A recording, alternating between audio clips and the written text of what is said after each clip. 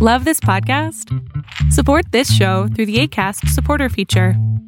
It's up to you how much you give, and there's no regular commitment. Just click the link in the show description to support now. This episode is sponsored by Karen Hallian. Karen Hallian is an incredible illustrator who creates beautiful fandom art. If you enjoy the types of fandoms that we talk about on this podcast, you're really gonna like Karen's work. You can buy prints, stickers, and other products at KarenHallian.com. And you can also check out her Patreon and join the 1,000 other people who support her art at patreon.com/KarenHallian.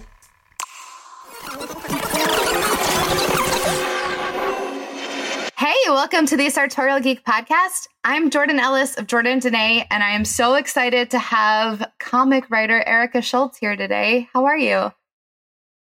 Hi, thank you so much for having me. I'm very excited because this year has been crazy. So things actually coming out is so weird, but I'm excited that you have a new comic that is out now, right? It just recently came out?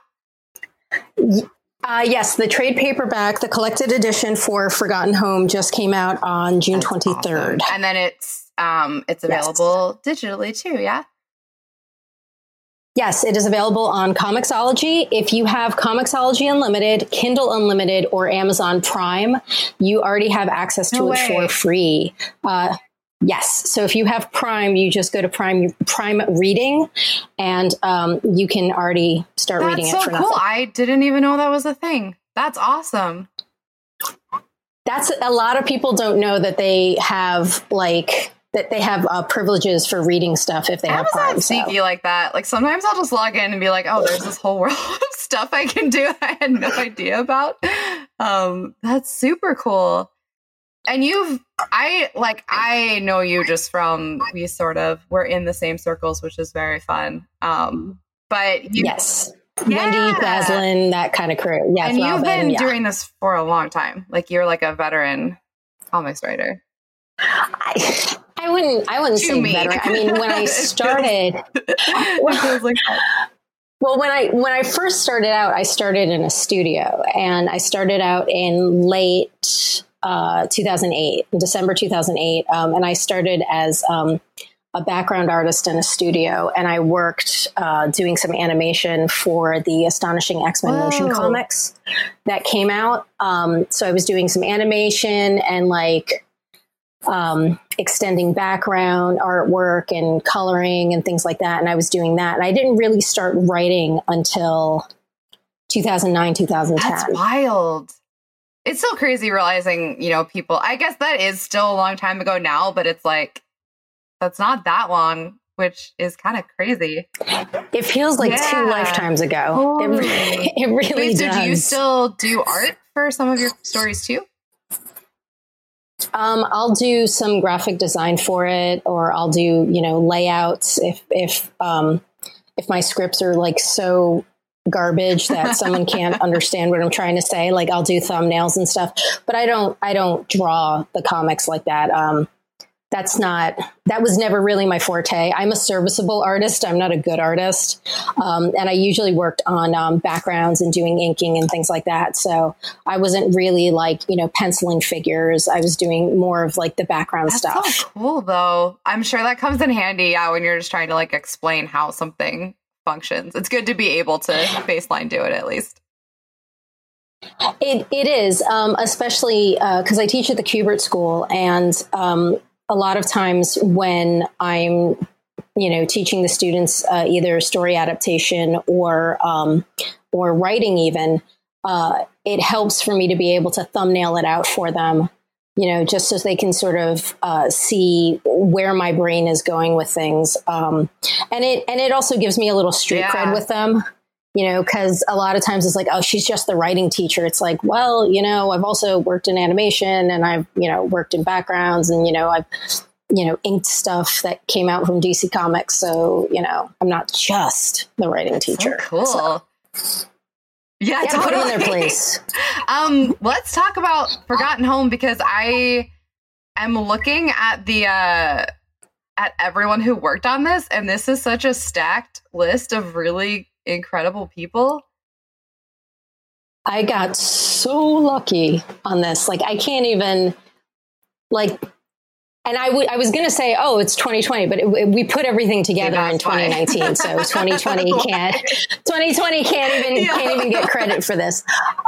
But Marika Cresta is just an incredible interior artist. Matt Emmons, Liana Kangas, who's also part of the sort of like tangential group.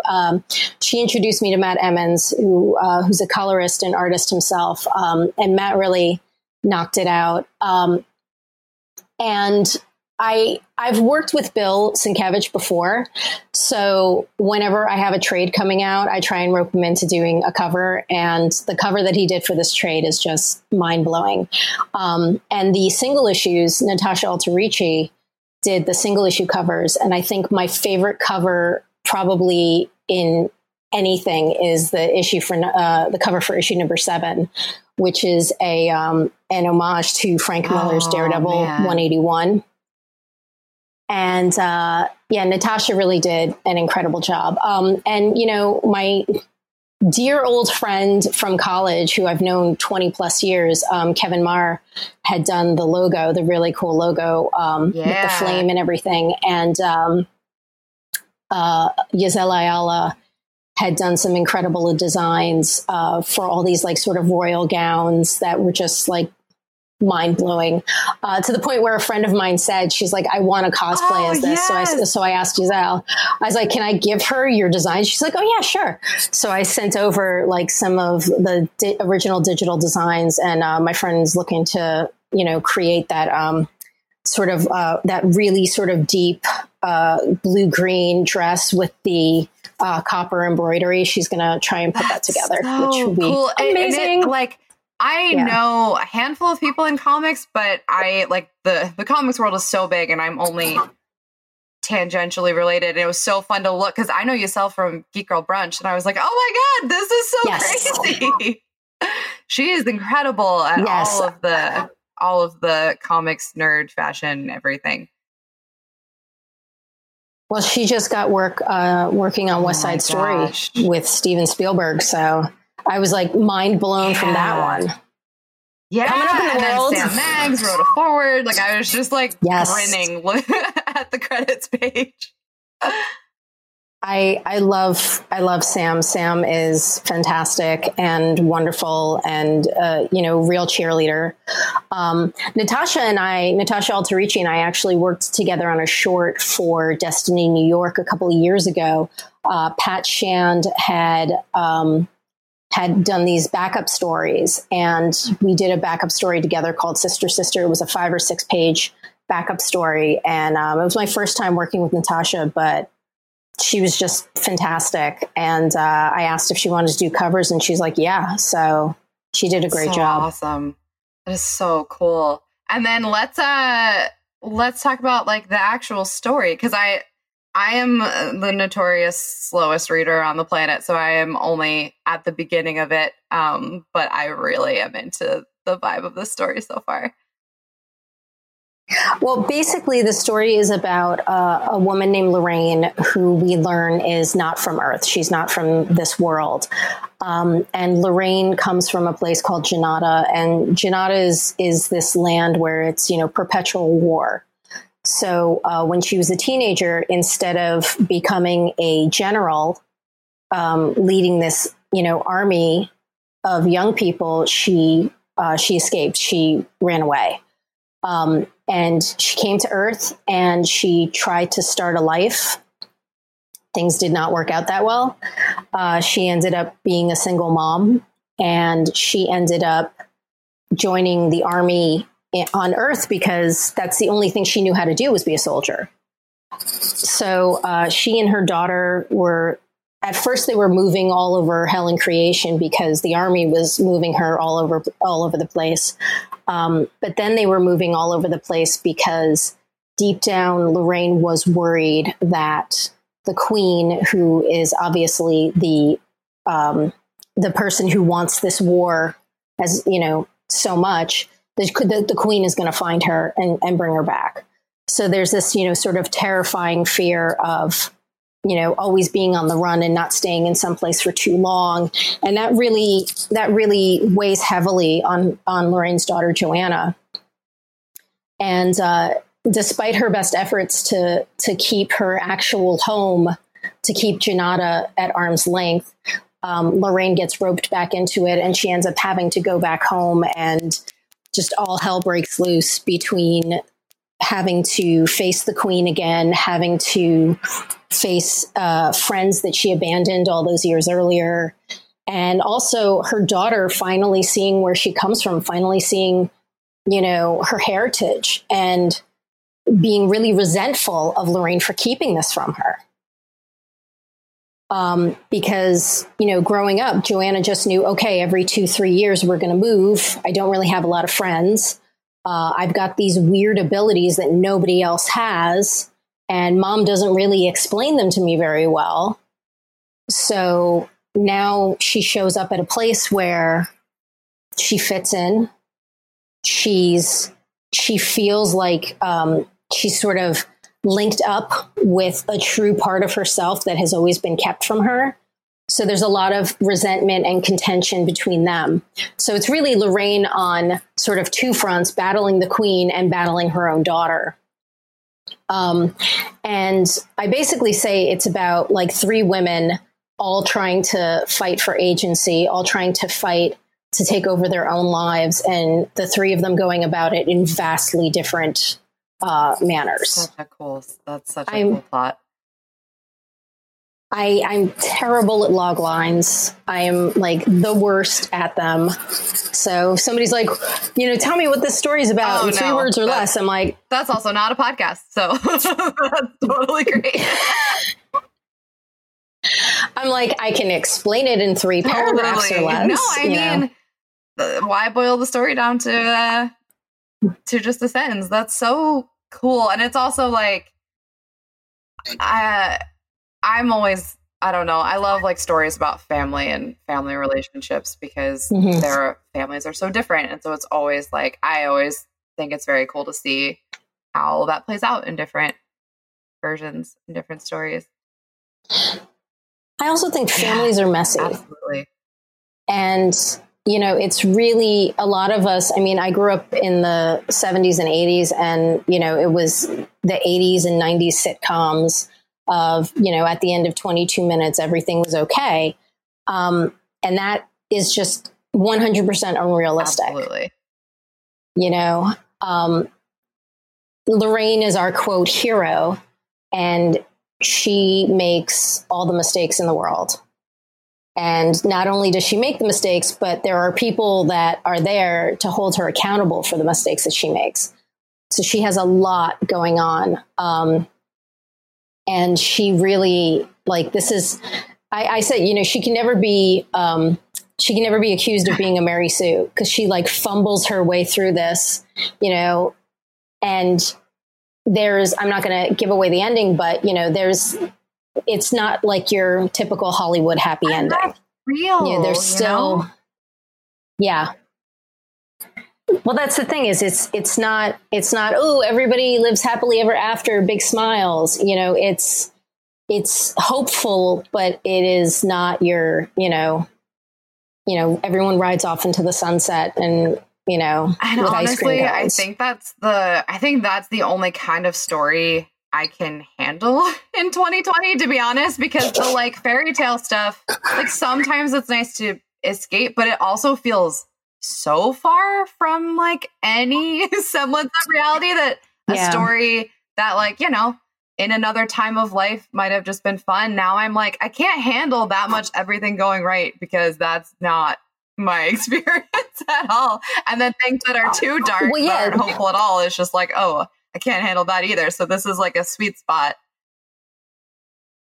Well, I mean, like you want something that's aspirational, but not something that's so fantastical that you're just sort of like, oh, okay, Yeah. Well, that's at least the hope. Totally. That seems like the perfect vibe for this year. Because even some, some of my old favorite stories and movies, I was like, this is just not the time for that right now. Like I really do need something in that middle the middle line. And there's like a mystery detective element to some parts of the story too, right?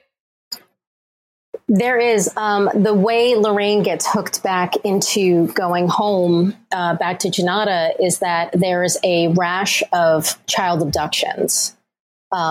She is a sheriff in a rural county of Montana.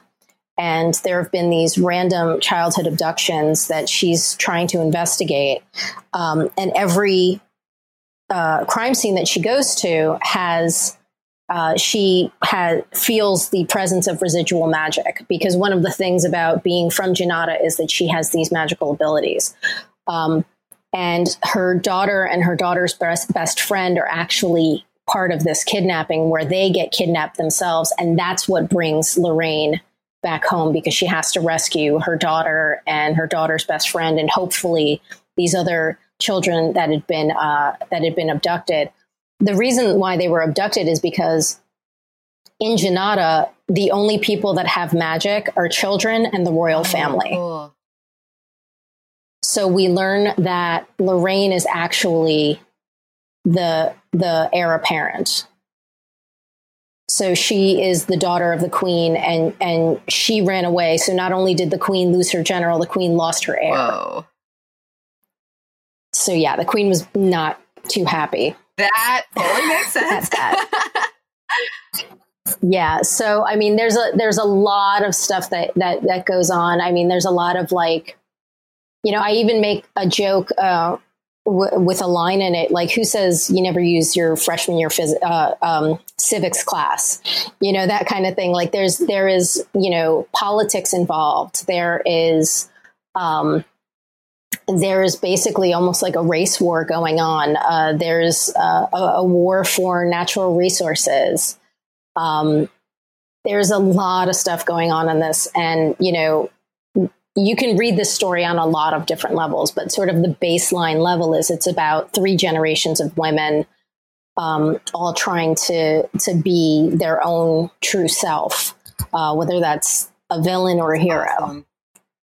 Or somewhere in between. You saying that just reminded me, like, I'm always struck because I am not a writer at all. And I get to do these interviews, though, which is very cool. And something that just never crosses my mind, but totally makes sense is like, when you're writing the story, you have to know all of that stuff. Like when you're talking about freshman year civics, it's like, yeah, you need to know like how, that plays out into your story, which is so crazy to think about. Because it's obviously very different like skill set and like genre than writing, but you need to know about politics and the history of how that has played out in different places to have something that like makes sense in your story, which is wild.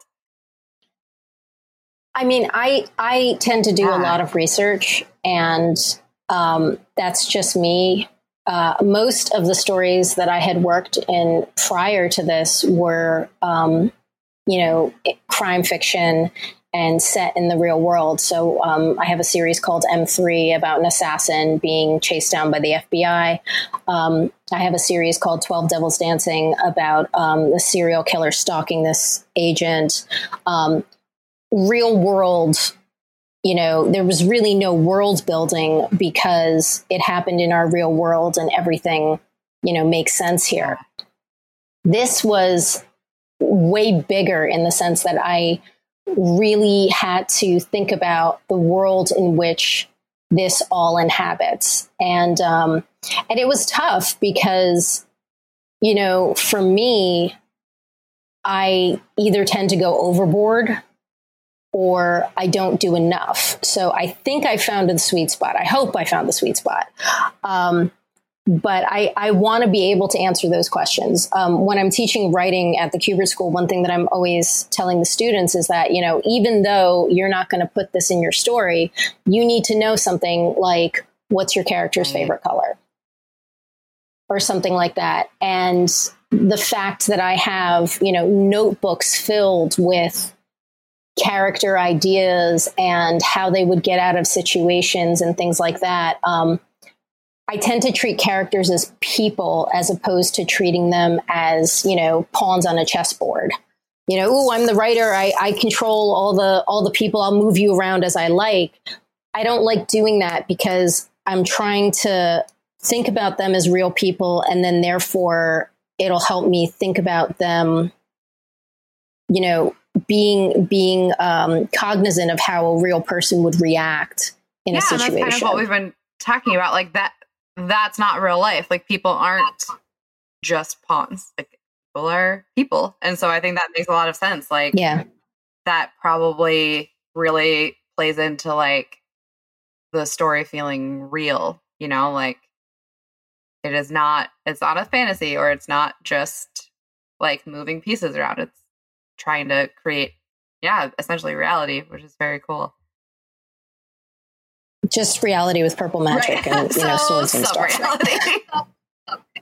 Yes. Yeah. What's the magic world like? Is there? I'm sure that's a very long answer, or could be, but like, what's the kind of premise of the magic, or is that a spoiler?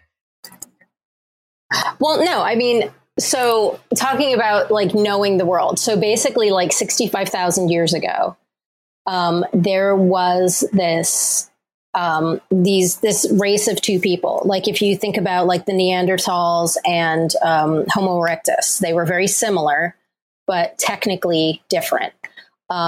And everything was cool, and there was interbreeding, and it wasn't, you know, there was no real fight about anything. I mean, you know, maybe they would fight about, you know, hey, that guy took too much deer meat this week kind of thing. But it was pretty peaceful. And this giant comet, I don't know if it's a comet. I don't know if it's an asteroid. I don't know if it's a meteorite or meteor. I don't know. And I'm sure that if I posted something about this on Twitter, I would get added by like Neil deGrasse Tyson or somebody like that. But so this is where I didn't do the research because that stuff is just too much for me. But this thing falls from the sky. And when it falls from the sky, it makes this big crater. And it, you know, in this crater, it basically punches a hole in the ground. And when it punches the hole in the ground, it reveals this crystal. And this crystal is called Elysia. And everybody is sort of wowed by this crystal. And the next generation that is born, there is one person who is born with that flame tattoo. And it's actually reminiscent of when the meteorite comes down from the sky. Like it's that sort of flaming comet. That's what it represents. And so those people were, you know, they just looked on them as the leaders. They have this special mark. They have these silver eyes. When I wrote the original treatment, it's Lorraine, her daughter, Joanna, and Rani, and all the royals I put impossibly silver eyes. And so they were, you know, elected as leaders. And what started to happen is as the generations started going, you know, you would have the royals who were born with these birthmarks, but you would also start seeing evolutionary changes to the two different types of people from the exposure to this crystal substance. So the Chalambans became these hulking, hardened rock people. And the Janatans became these sort of like lithe, very humanoid people. And because there was now a physical difference between them, there started being other differences between them. They started being social differences between them. It was learned that the Chalambans, because they had this hardened rock skin, weren't affected by the Elysia, but for the Janatans, if they were injured, it would actually heal them. So it became this thing where the Janatans wanted it, but they couldn't mine it directly because it's almost like radiation. It would be an overexposure. So the Chalambans are the ones that are sort of relegated to be these miners, these workers, whereas the Janatans are the ones that are reaping the benefits of this. And I mean, and you can see that anywhere on Earth, you know, all these people who are mining precious metals, mining precious stones, the people doing the backbreaking labor are never the people that are actually benefiting from this. And so then a war starts up, obviously, and it's this war that goes on for hundreds and hundreds of years. And then the Queen Rani that we see in this story, her parents worked very, very hard. Her father, who was the royal, was king, worked very, very hard to create a tenuous peace. And so there was finally peace when her older sister, who has the flame birthmark on her face, when she took over, she wanted to keep the peace. But Rani felt that this was not the natural order. The natural order was, the Cholamids are subjugated. So, so when Rani comes into power, she decides that the war is going to start again. And then her daughter, Lorraine, is trained to be part of this war. And Lorraine has the idea that she doesn't want to and then runs away. And that's sort of what kickstarts our story. So cool. I'm so excited to read the rest of this. I got like a taste before this and I cannot wait. And it's beautiful. Like we talked about the team, but this book is gorgeous. Yeah. Marika and Matt really did an incredible job on the art. And when you're writing, a lot of times you'll have sort of a vision in your head about how you think, how you visualize something. And every page that I got back from Marika incorporated something from my vision, but made it 10 times better. So cool. That is the dream when you're working with a team. That's amazing. She's working on Dr. Aphra right now for Marvel. I mean, she's tops. She really is. Cool. I'm so excited to dive into this story. And I know we talked at the beginning, so it's available digitally now. And then print is sort of, depending on how 2020 print is kind of new thing. Exactly. Like print right now is kind of up in the air. With luck, it'll maybe be the end of 2020. If not, it'll come out 2021. But if you have Prime, you can get it through Prime Reading. If you have Comixology Unlimited or Kindle Unlimited, you can get it.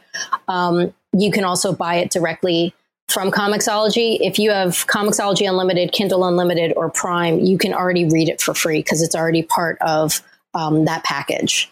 So the entire trade paperback is available with Bill Sienkiewicz's gorgeous cover. And we've got some cool stuff in the back with where you can see the original drawings from Giselle Ayala, the original fashion sketches that she had done for these really beautiful outfits. Super cool. Oh, that's so awesome. And then we can follow you online to get updates as you find out when things are happening. Yes. When I know something's happening, you will definitely know. I'm on Twitter. I'm Erica Schultz, SCHULTZ 42 on Twitter.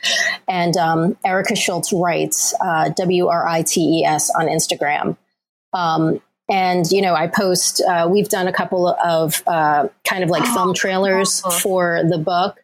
My husband's a film and television editor, so I roped him in and he sort of cast a wide net to a lot of his producer friends and such. And we got Beverly Wally to write two trailers. We got Ryan Hobler to do the sound mixing, and Shannon Lee Reeve and Shalise Belmont did the voiceover work for one of the trailers. So those are all up on my Instagram and on my Twitter that people can check out. That's awesome. And we'll put that in the show notes because that's super cool.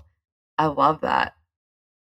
That's so awesome. Thank you so much for chatting today, Erica. I am very excited to read this book. I'm excited for everyone else to get their hands on it. And then I'm excited to see it in physical print form sometime. That's so awesome. Yes. And I appreciate taking the time to chat. I would love to get this book in my hand. But right now, if you want to give it a read, check out Comixology. That's the place to go. Cool. Thank you so much, Erica. This has been awesome. Thank you so much for listening. If you enjoyed this episode, you can head to our archives to hear more or hit subscribe to hear what's coming up next. If you want to go a step above and beyond, you can leave us a review on iTunes, which helps other nerdy people find us. Or you can go to patreon.com/sartorialgeek to help keep the podcast going and check out the cool rewards that we have over there. Have a great week and stay nerdy.